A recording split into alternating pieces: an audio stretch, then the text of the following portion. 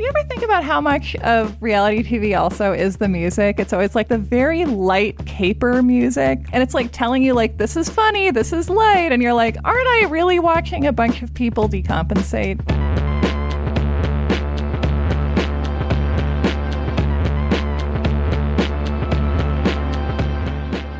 Welcome to You're Wrong About, the podcast where we save people from what everyone else remembers about them. Oh, I love that. That gives me feelings. That's kind of what we're doing today, right? Oh, yes. That's so very and extremely much what we're doing today. I'm Michael Hobbs. I'm a reporter for the Huffington Post. I'm Sarah Marshall, and I've decided that I'm going to stop saying the names of various publications that I freelance for extremely sporadically because I'm a writer working on a book about the Satanic Panic. Oh. Yeah. It occurred to me that our listeners should know about this because they're really smart and are out there knowing and doing things all over the place. And I bet a lot of them know some things. Yes. Also, I look forward to doing a sequel to our previous episode about the Satanic Panic, and you can talk about what you were wrong about. Which is always the process of writing something long. Yes, you're right. I feel like writing a book, ideally, is like having a little you're wrong about with yourself. Yeah. So speaking of that for today, we're revisiting the subject of an article that I wrote 2 years ago. Okay. And it's one of my favorite things that I've written because today we're talking about Ms. Anna Nicole Smith. Yes. And your article is one of my favorite things that you've ever written. Thank you for appreciating my writing on maligned women and for reaching out to me over that so many years ago, because I just feel like everything good in my life has come to me in one way or another because of Tonya Harding. Okay. Because the first piece I ever wrote that was just being like, look, everyone just sees a joke and I see a tragedy was about Tonya Harding. And then this piece about Anna Nicole Smith, which was in BuzzFeed, was the same thing. And in the process of writing it, I just became so furious on her behalf, which apparently is the only writing process that I know how to have. I mean, or there's just a lot of historical figures where that's an appropriate response. Yeah. This to me is one of those hidden in plain sight stories where just like we made this into a comedy or we pretended that it was a comedy when on the face of it, we knew that it was a tragedy and we knew that we, the American people, on top of whatever else had happened or was happening to her, were also abusing this woman. So should we talk about the myth you want to debunk? I mean, I've already read your article, so I'm not coming into this as fresh as I do with most of our episodes. No, you're not a newborn lamb. You're like an older, streetwise lamb. Right. I mean, tell me what you know. Tell me what you feel like you observed during the time that she was in tabloids and on the news.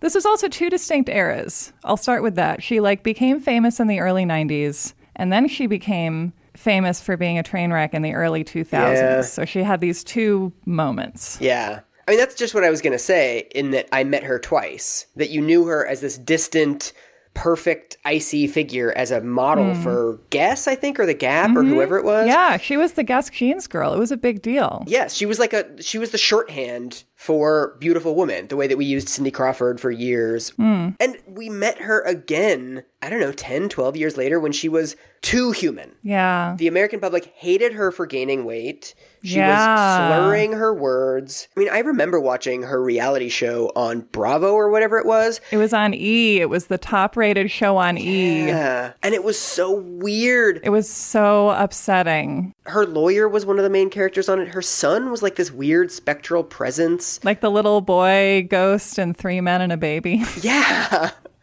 There wasn't really a plot. It was just her being her and saying, LOL, look how stupid she is as she goes about her life and says sort Right. of dumb blonde type comments. And that was the extent to which we dealt with her as a person, was like this silly dumb blonde who said funny things every once in a while. And they were trying to sell it as this, isn't it, kind of a pre-Laguna Beach, like, isn't it funny? Isn't it, she's so tacky, she's so kooky. You watch it and you're like, this is a woman whose life was falling apart, and you're just watching it and it's like watching a cliff crumble into the sea. Right. And they do segments where they take her to like morning zoo shows where the DJs just like, they're like, Anna, you used to be the most beautiful woman in the world, but then you gained a tremendous amount of weight. And she's like, I didn't gain a tremendous amount of weight. Seriously? People actually said that to her face? Yeah. The thing where you're profiting off of like a shameless figure is that you have to in some way be putting them in the stocks and showing your audience that they're superior to them. And that's what that show is about too. Yeah. So those are like the two zeniths of her fame. She was first this beautiful Amazon glamazon, and then she came back as this universal figure of derision. Right. And then she died in 2007. Right. And I remember seeing it in the news and thinking like, yeah. And not because I really knew anything about her life, but because I knew that she was the kind of out-of-control figure who you just expect is eventually going to die of some kind of an overdose or a Right. suicide or Right. just something, because there is this whole class of women that the entertainment industry has essentially chewed up and spit out. So should we go back and do the Anna Nicole Smith story, the real Anna Nicole Smith story? Okay, so we're talking about addressing the central myth that always comes up in our tales of maligned women, which is the myth of female public figure, not human being. My argument is always female public figure, in fact, human being after all. Okay. But also specifically, I want to talk about the story of Anna Nicole Smith as the archetypal gold digger. Okay. What do you know about her marriage? There was this dude toward the end of her life who I think was in his 90s who she married. And I think he died before she died. And there was a whole thing with the family. And I mean, she was the archetypal gold digger, or at least that was the way that she was framed. Yes. And I also feel like when you look at the relationship that Anna Nicole Smith had with her husband, whose name was J. Howard Marshall, like, I think people were drawn to that story because they had that exact thought of like, obviously we know that these people are only marrying each other, you know, for one reason. He wants her for sex. She wants his money. And inevitably it was more complicated than that because it was a human relationship. And it also, I think, was arguably one of the better relationships in her life. What do we know about that marriage? Well, let's start from the beginning. Okay.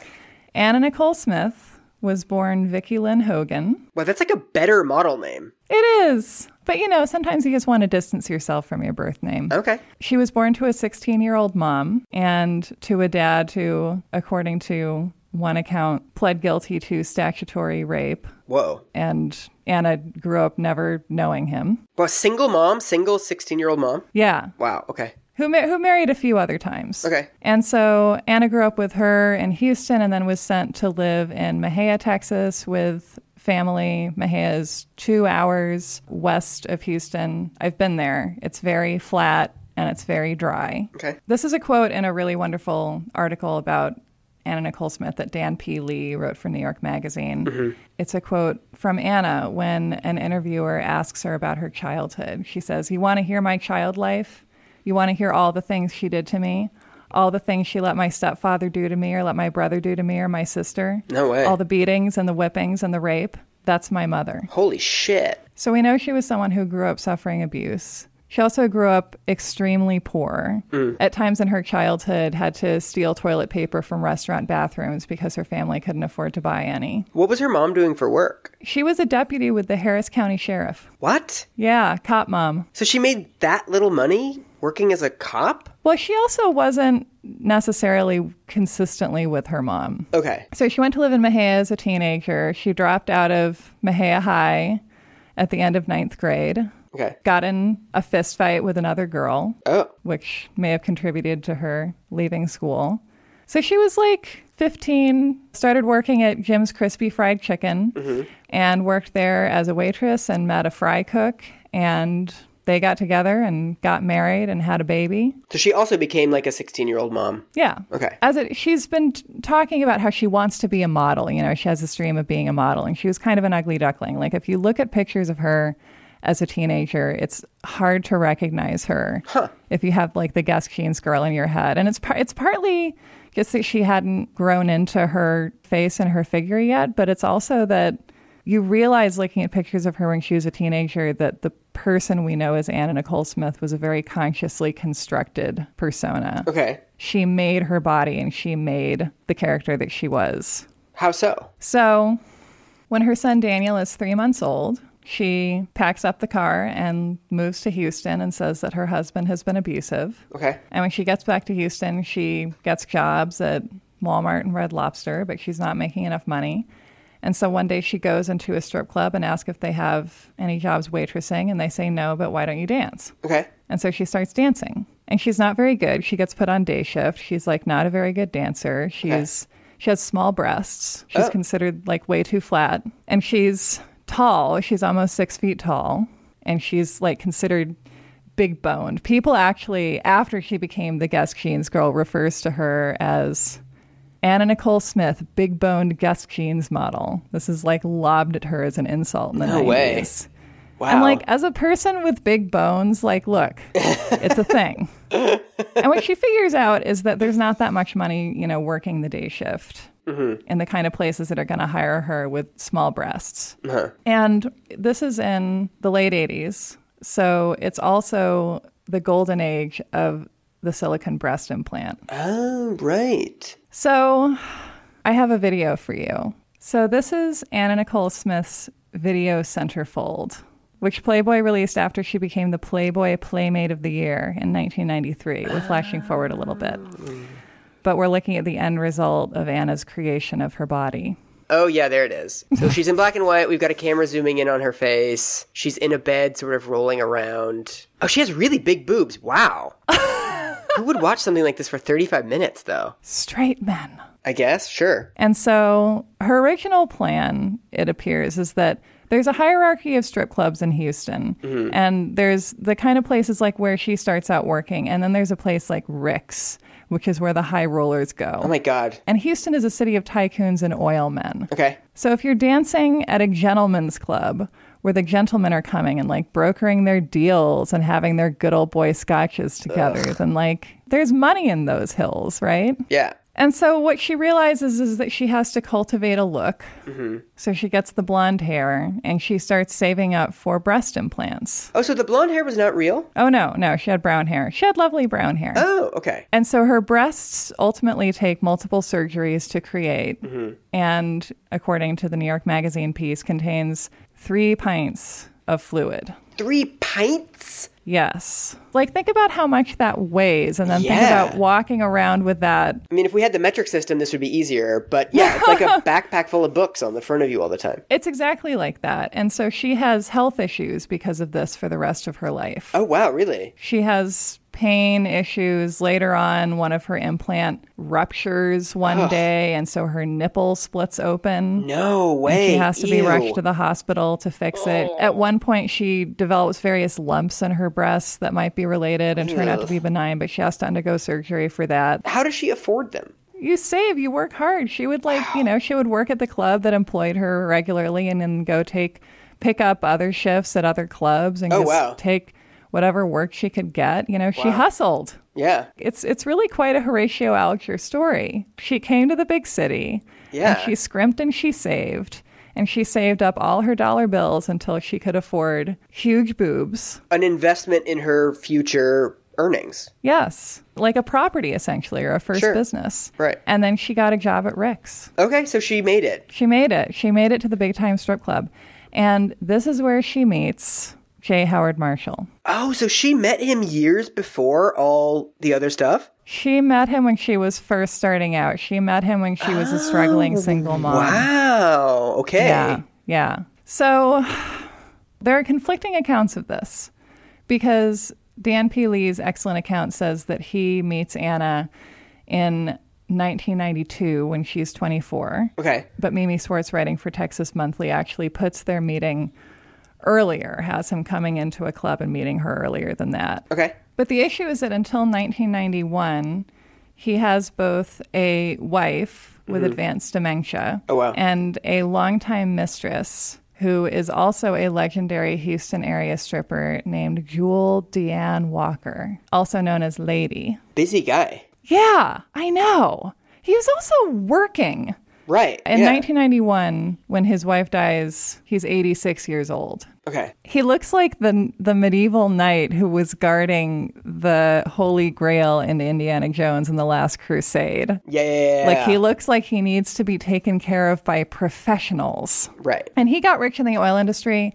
And then he got extremely rich because he was an early ally of the Koch brothers. And so in the 60s, he ended up with a 14.6% share of Koch Industries. Oh, okay. So he rode that into a much larger investment. Yes. So his fortune is estimated at about $500 million in the sources I read at the time that he marries Anna, and $1 billion a few years later. So these things fluctuate, but he's incredibly wealthy. And Right. he's also regarded as a savvy businessman Okay. in the Houston business community. Like, he's one of the legendary deal makers. Okay. He's one of the pioneers of the oil industry. It's not just that he's wealthy, is that he's a captain of industry. He's the kind of person who in America is seen as having earned his money. Yes. So in 1991, his wife dies, and Lady, who is 51 at the time and who he's spent millions of dollars on, especially in the years since his wife has essentially become unavailable to him, dies on the table while receiving a facelift. Whoa. So he's 86 years old, and he's lost, in the span of a few months, both his wife and his mistress. Okay. And he's, just devastated and drinking, which, like, and if you're 86 years old and emotionally devastated, like, you can't really go on a bender because Right. Your body can't handle it. you don't have a good bender margin. Yeah. So what does he have to do but fall in love? Okay. And so, because he's so frail, he can't go out at night, but his driver takes him to a strip club. Some say Gigi's, some say Rick's. Okay. In any case, either he goes to a strip club where he sees her for the first time and falls hard for her, or he's suddenly able to focus all of his energies and passions on her Okay. and all of his money.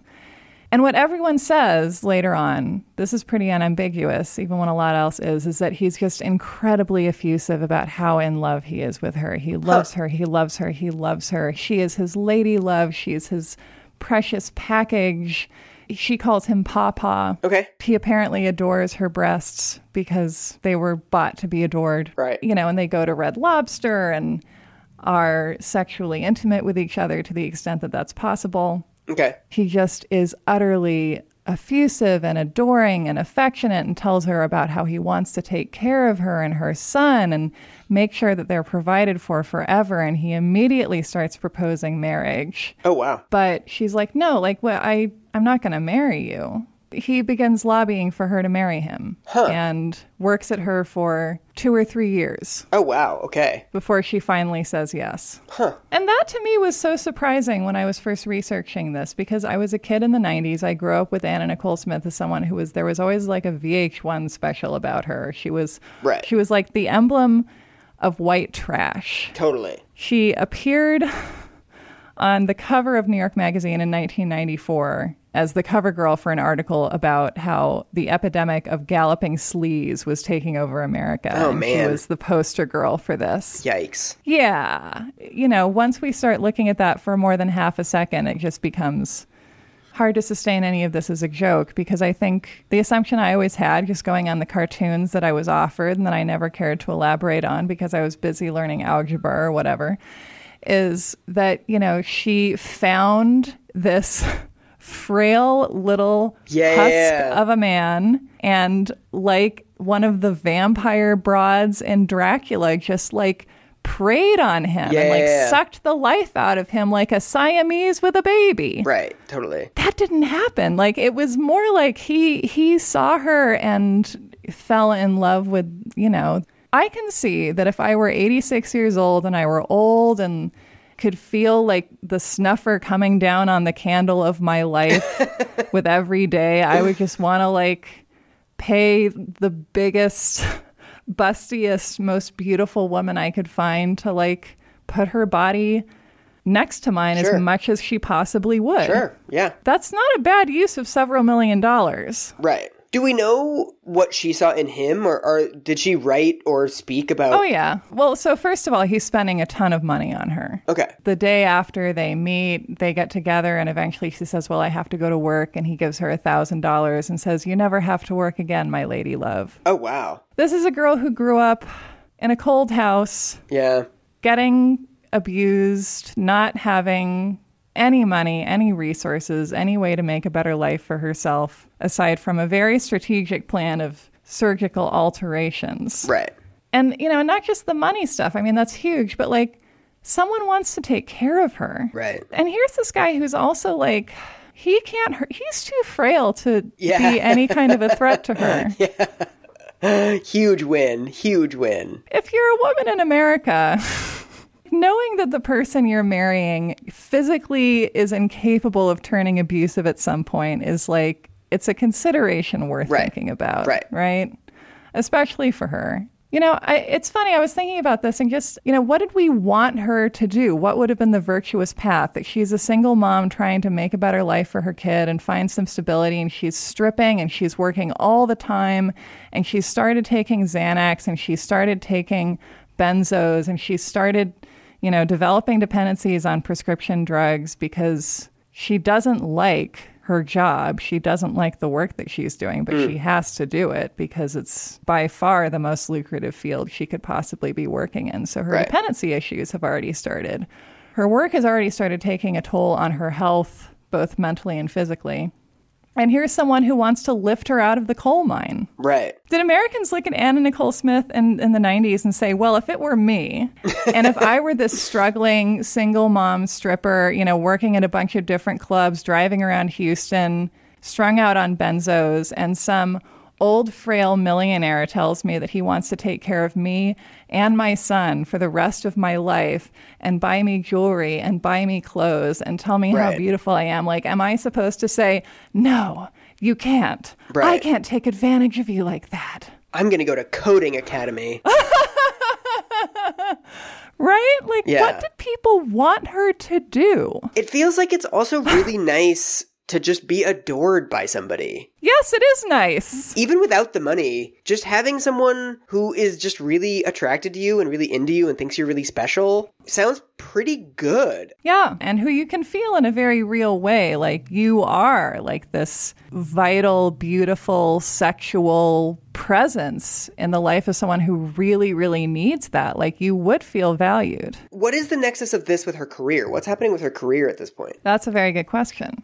So 1991-92 is a very big time in the Book of Anna. Okay. She's also dating a bodybuilder named Clay. Okay. And also had many intimate and sexual relationships with women throughout her life. Oh, I didn't know that. Okay. And J. Howard Marshall apparently knows about this and doesn't mind her having sex with other people and having relationships with other people, as long as he comes first, as long as, you know, when he beckons her, she comes to him. So all of this is happening pre-Guess. Oh, yeah. So anyway, in 1991, her boyfriend Clay Spires sends some pictures of her to Playboy. Okay. Because that's, you know, that's what boyfriends do. Sure. That sounds like I'm saying it sarcastically because that's my regular tone, but they do. Playboy has discovered a lot of women that way. Interesting. And Playboy's centerfold casting director, Marilyn Grabowski, said that she was immediately just floored when she first saw Anna, and that she was hands down the most beautiful woman she had ever seen outside of makeup. Wow. Okay. Another thing Anna Nicole Smith doesn't get credit for, aside from being a human being,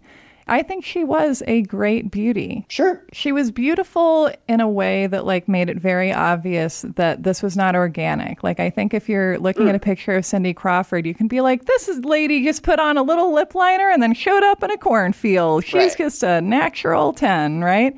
Because that's sort of the fantasy. And with Anna Nicole Smith, it was like she clearly had built the body and the image that she was in. Like, she had, you know, grown up watching Marilyn Monroe movies and memorized all of her lines and always wanted to be like Marilyn Monroe and to act in movies like her and to play parts like her parts.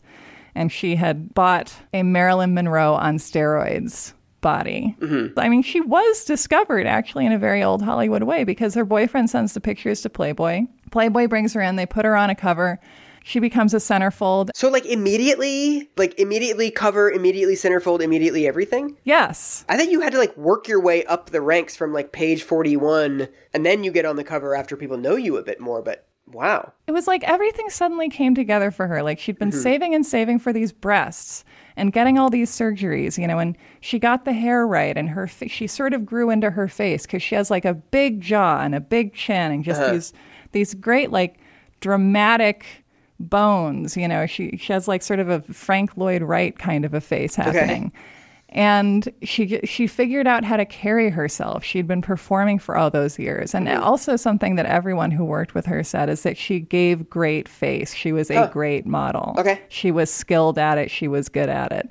She worked very hard for many years, and she became very good at all the industries that involve projecting sexuality Right. and projecting, like figuring out like what is the image that the men in the room want me to give them, and then I'll do Right. it, and I'll do it 50 times in 50 different little ways, and I'll do it for hours and hours, and I'll give take after take, and I'll perform it because I know how to do it. Yeah. I mean, being a daytime stripper for years is extremely good practice in faking constant horniness. And that like the man that you're looking at or the camera lens that you're looking at is like the love of your life and the only person that you want in these satin sheets with you. And so she's in Playboy. She becomes the Playmate of the Year in 1993. Wild. Guess Jeans discovers her through Playboy. And she becomes the Guess Jeans girl and immediately is on huge billboards across the world. And in fact, there is a billboard of her in Norway that is alleged to have caused auto accidents when people are distracted by these huge images of Anna, the beautiful 50-foot woman. Wow. And the Norwegian parliament debates whether it should be legal to have a billboard of Anna Nicole Smith so prominently displayed to motorists. Yeah. I mean, that does seem slightly overblown, but okay. These are like the details that make up these stories. Right. She's like, her sexuality is like the strongest, most bewitching, you know, she's killing the Norwegians, Michael. Yeah. And so at this time, like she's making her own money. She's starting to be featured on like Entertainment Tonight and news magazine shows. She's the guest girl. She's this very sexy, but also very glamorous model. And she's keeping it quiet that she has this relationship with this Houston oil man, because if people find out about him, they're not going to see her as having made her own way and made her own name. And like, excuse me, she did work for everything that she got. Yeah. And models always do that. They always make themselves seem single, or they're always coy about their love lives. Because it's part of the fantasy, right? With a model, they have to seem available in some way. Right. That's true, too. And also, J. Howard Marshall is realizing that he's not able to turn her head the way he used to. Oh. She is making her own money now. Right. And so he starts upping his spending. Oh, because he has to compete with guests now. Yes, he has to compete with Guess and Playboy. Like, there are other men trying to fill Scarlett's dance card. Yeah. He takes her to Harry Winston and asks her to pick out whatever she wants, and she buys $2 million worth of jewelry. You're kidding. Nope. Jesus, that's so much money. Okay. Yeah, he starts pitching more woo, and interestingly, she finally accepts. She finally says, yes, I'll marry you. And they got married in 1994, and it's, of course, huge news.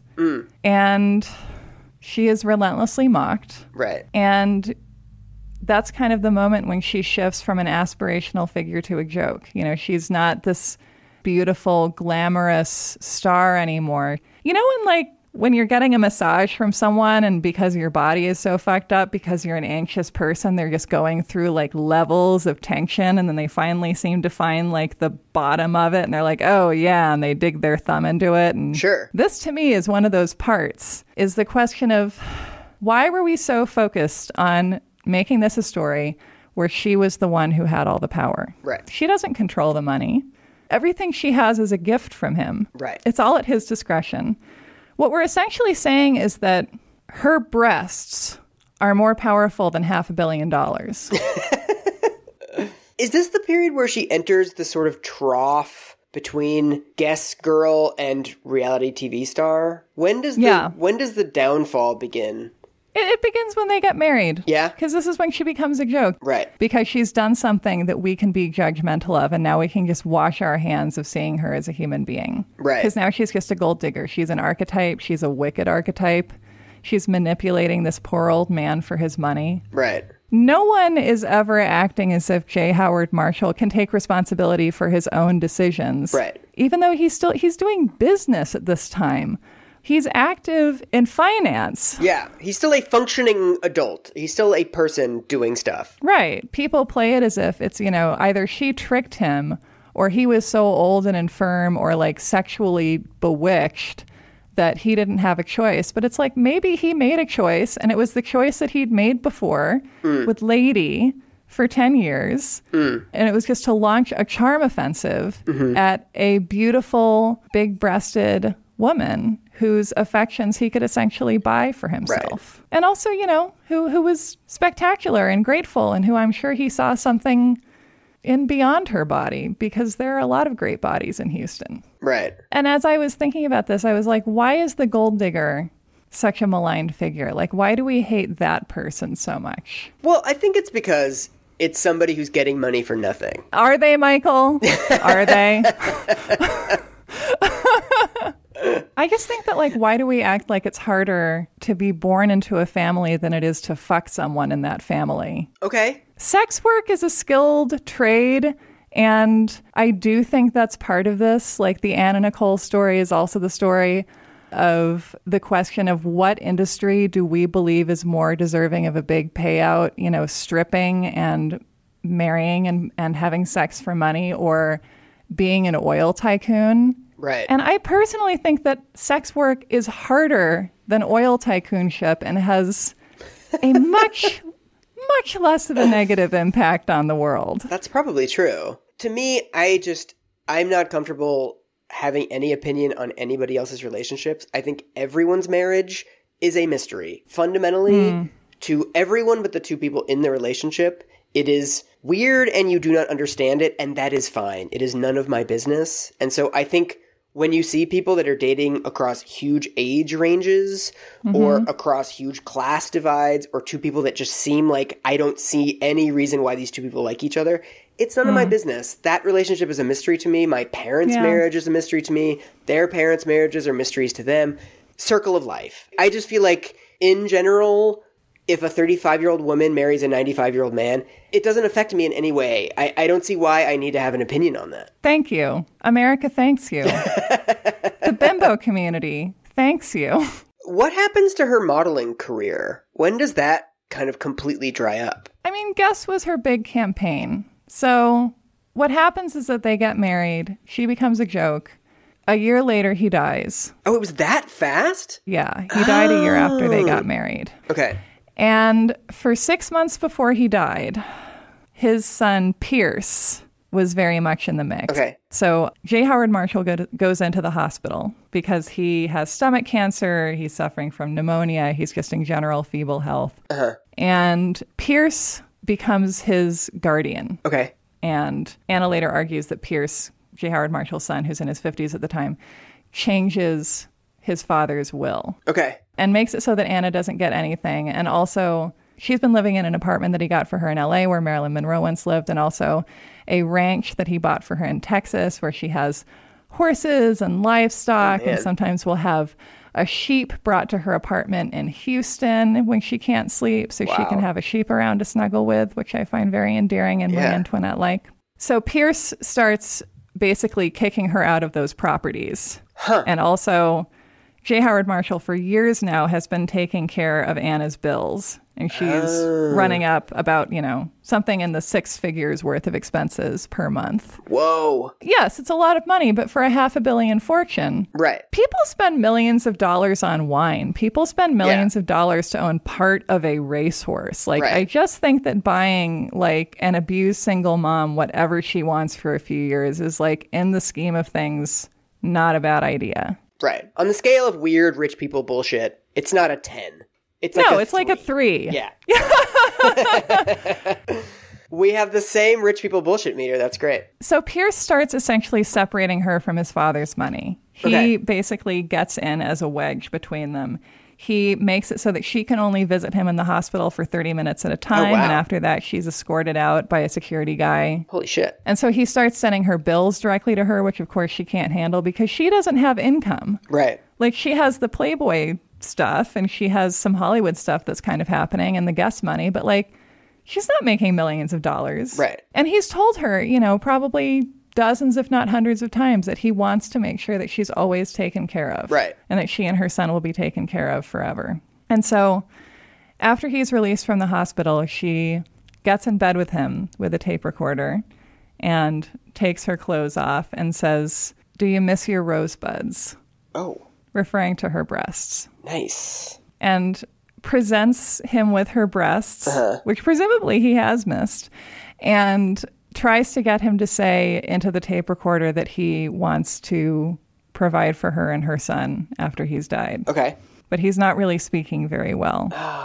So it doesn't really work. Yeah. And it's like, That moment to me is just like, it's playing dirty, and it's playing dirty because someone else started it. Right. Another thing I thought of, kind of looking at how Pierce Marshall was trying to force Anna out of his father's money, that was kind of a miscalculation on his part, I think, because what happens is that J. Howard Marshall dies, Anna gets nothing, and she sues and says that she is entitled to perhaps as much as half of the estate. Yeah. And if Pierce hadn't pushed her out and left her out in the cold and not taken care of her, then I don't think she would necessarily have asked for that much. Like, Yeah. if she'd been given like $20 million, like a decent lump sum, or like an allowance, or the properties, and or some, some very small amount of the whole, Right.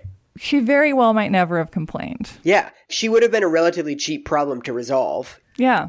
Pierce has apparently talked to his father about, like, I really don't think you should marry this girl, and like, I don't, like, what are you doing? And his father says to him, you're just jealous. Nice. Yeah, and so he forces Anna out, and luckily, as it would happen, in 1980, there was a mega feud between the Koch brothers and also within the Marshall family. Okay. Sidebar, you just want to research a Playboy playmate who you love, and you end up having to talk about finance. And so anyway, in 1980, Charles and William Koch are at loggerheads about whether to take their company public. Mm-hmm. William wants to take it public. Charles doesn't. J. Howard Marshall and his younger son, Pierce Marshall, side with Charles, and William Koch finds an ally in J. Howard Marshall's oldest son and namesake, J. Howard Marshall III. Weird. Okay. And so J. Howard Marshall III teams up with William Koch to try and take Koch Industries public, which doesn't work. But it essentially means that because of this business dispute, father and son never speak again. Jeez. And J. Howard Marshall buys J. Howard III's shares in Koch Industries for a few $1 million and then tosses him out. Okay. And so, after Anna also gets left out in the cold, J. Howard Marshall III says, hey, why don't you and I make things difficult for Pierce Marshall No way. and sue for our share of daddy's money? Wow. So it's like a Survivor situation. They create an allyship. Yes. It's called an alliance, Michael. Alliance, sorry. And so this ultimately goes to the Supreme Court. No way. Yeah, the case of Marshall v. Marshall reaches the Supreme Court in 2006. Holy shit. And Anna, appears. And I just, I love this description because it's like if you gave a robot instructions to do a Mad Lib of, a boring legal sentence, this is what it would come up with. It comes down to the question of whether federal courts have jurisdiction over probate matters, which are normally decided by states. So it is a federal versus state law jurisdiction question. Jesus, I just fell asleep during that sentence. I know! What does that mean? I lost you at the word probate. Yes. So essentially, very few wills are contested. 1% of wills go to court. Okay. And probate matters are decided by state courts. Okay. But Anna and J. Howard Marshall III take it to a federal bankruptcy court. And so it's a question of who ultimately gets to decide. Weird. Okay. Yeah. And then what does the Supreme Court decide? What's the result? The Supreme Court decides that, yes, a federal bankruptcy court can have jurisdiction over a contested will. And so they send it down to an appellate court where it then molders until both Anna Nicole Smith and Pierce Marshall die. Oh, no way. Yeah, because they died fairly soon after the SCOTUS decision. Fuck. And so then this money is still fought over for years. Huh. So it goes back to the Supreme Court in 2011. You're kidding. And the 2011 Supreme Court decision says, and I quote, although bankruptcy court had the statutory authority to enter judgment on Vicky's counterclaim, it lacked the constitutional authority to do so. Okay. What does that mean, Michael? Nothing. Those are just sounds. I have no idea. But everyone's dead by now, so it hardly matters. Okay.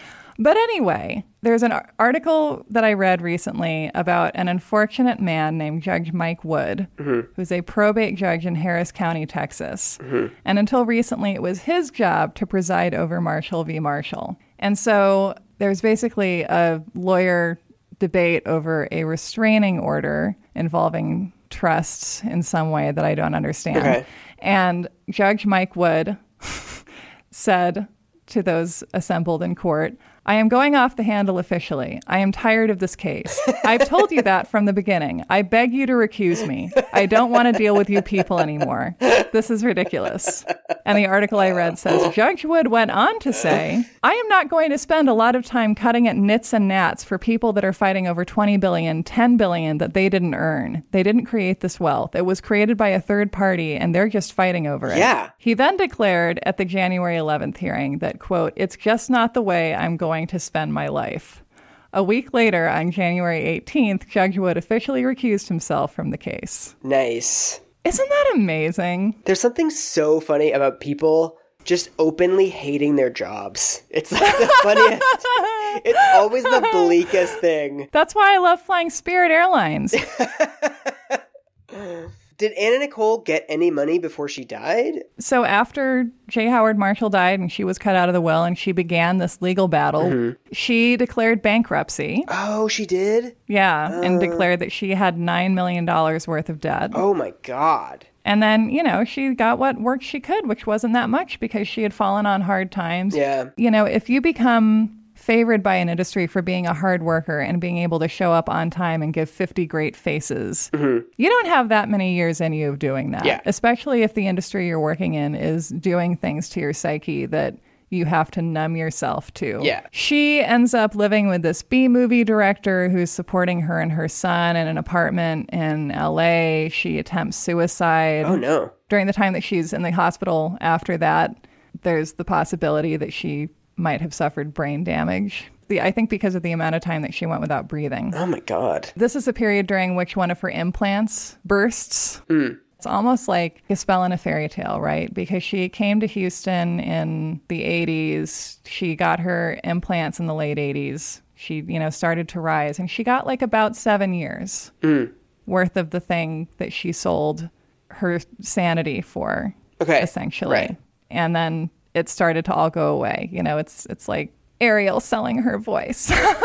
Yeah. It wasn't just that she wasn't getting work. It was that she was one of the many women who lived, her entire life understanding that the only value she held for the world was being beautiful and being sexy. Right. And being fuckable and being fucked. Right. And then if she wasn't able to offer those services, she didn't exist. Right.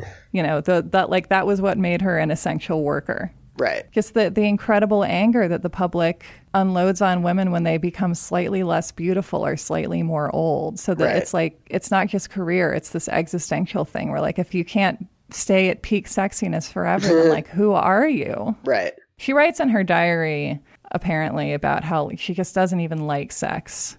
Okay. Men are always wanting sex and she doesn't even like it, but like she does it. This is the profession that has been chosen for her by circumstance. Right. And so her substance abuse issues worsen. She's drinking, she's taking painkillers, anti-anxiety stuff.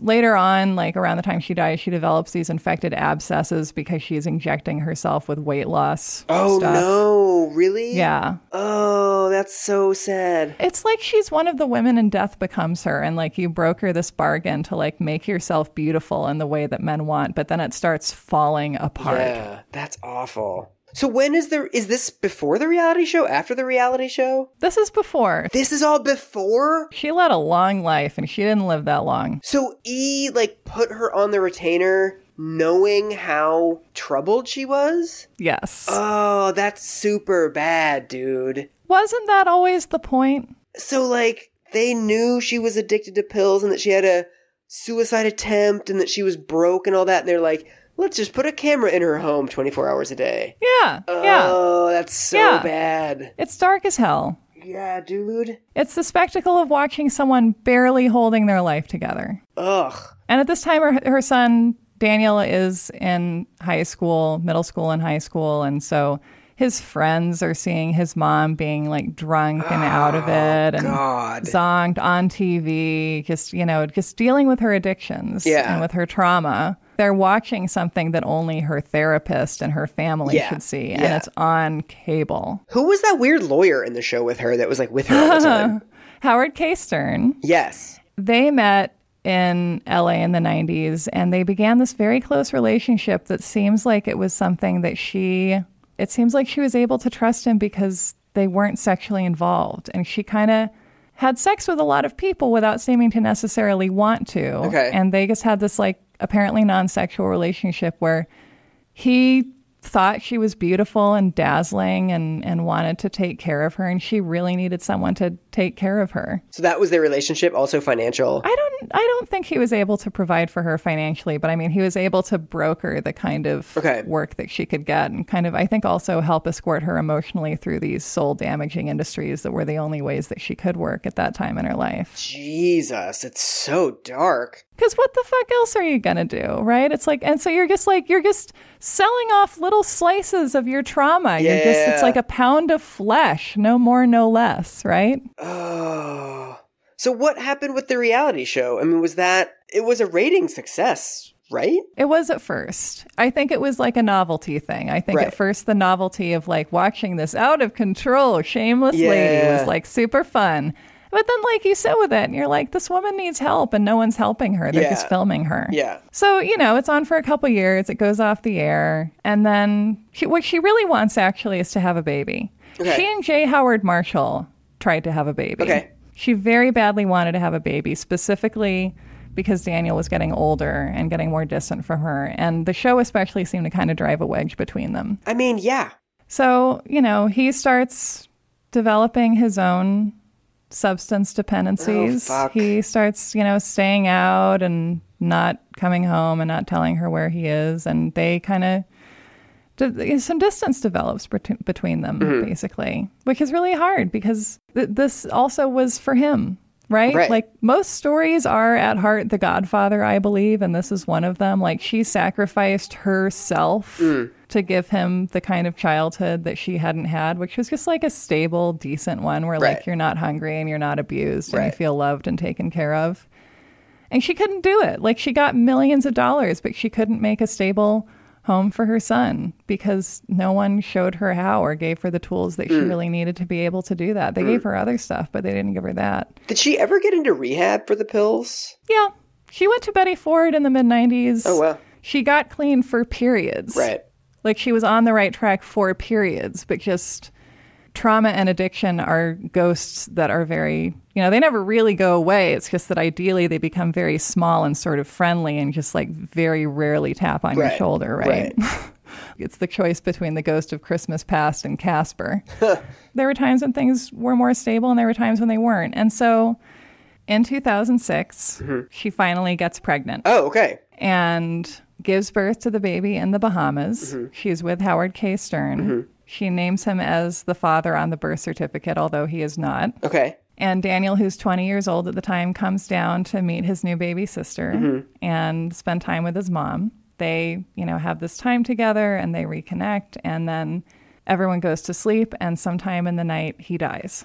Daniel dies? Yeah. Oh, fuck. Why? How? The cause ultimately named as combined drug toxicity. Oh, man. Which is just also a way of saying we can't narrow it down to one specific cause necessarily. There's just like lots of drug stuff. But I mean, yeah, he's 20. He's had addiction issues as well. Things seem fine. Jesus. And he just dies in the night. Ugh. And then Anna just goes right after him. Like how much time goes by? So she dies 5 months after him. Fuck. From his death, her condition just deteriorates. Yeah. Like she had been in this sort, this kind of hard won stability. She had this new baby. They had this new family. And she gives up. Yeah. Her son is dead. Yeah. And so she's taking Klonopin. She's taking Valium. She's taking Ativan. She's taking liquid sleeping medication that she keeps in a baby bottle next to the bed. She has 105-degree fever, which is caused by the infected abscesses that she's developed. Ugh. It's not so much a specific cause, it's just it's like her body is like the Bluesmobile at the end of the Blues Brothers. Like it does what it has to do. Yeah. And then at the end, it just like falls apart. Like she just couldn't live anymore. Yeah. God. And she dies. So what's the actual technical cause of death? Oh, is it an overdose or heart gives out or something? Yeah, the cause of death is listed as accidental drug overdose. God. And I remember the response in the press just being like, yeah, that sounds about right. Yeah. And also like, we were done with her.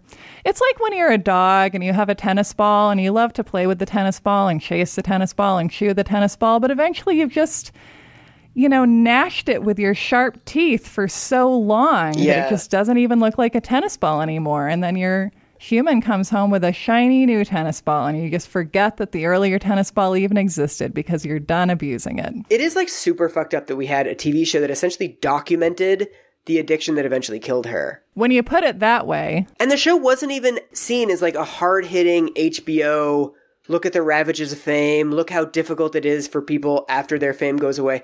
No, it was like this cute little show. Yeah. I remember there was like funny background music. There were like little bits. They had a cute little intro. Yes, they had an animated theme song. Yeah. If they did like a prestige Anna Nicole show on Netflix now, it would win 1,000 Emmys. Yeah.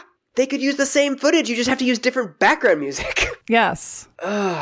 So what does all this leave us with, Sarah? Well, I want to go back in time. Okay. To one of the many legs of the long legal battle of Marshall v. Marshall. Mm-hmm. So while the case is being decided in Texas State Probate Court, Pierce Marshall is represented by Rusty Hardin, who has the opportunity to cross-examine Anna Nicole Smith. Mm-hmm. Rusty Hardin is a legendary Houston defense attorney. Mm-hmm. He defended Arthur Anderson for their role in Enron. Oh, convergence. And according to our heroine, Pamela Koloff, who profiled him for Texas Monthly, he had an unbroken winning streak in felony jury trials when he was a prosecutor. Okay. She writes, his closing arguments were pure theater. At the conclusion of a rape trial, he turned off all the lights in the courtroom, asking the jury to consider the victim's fear in the darkness. But his most famous closing argument capped the sensational case of Cynthia Campbell Ray, who manipulated her boyfriend into shooting her parents at point-blank range while she looked on.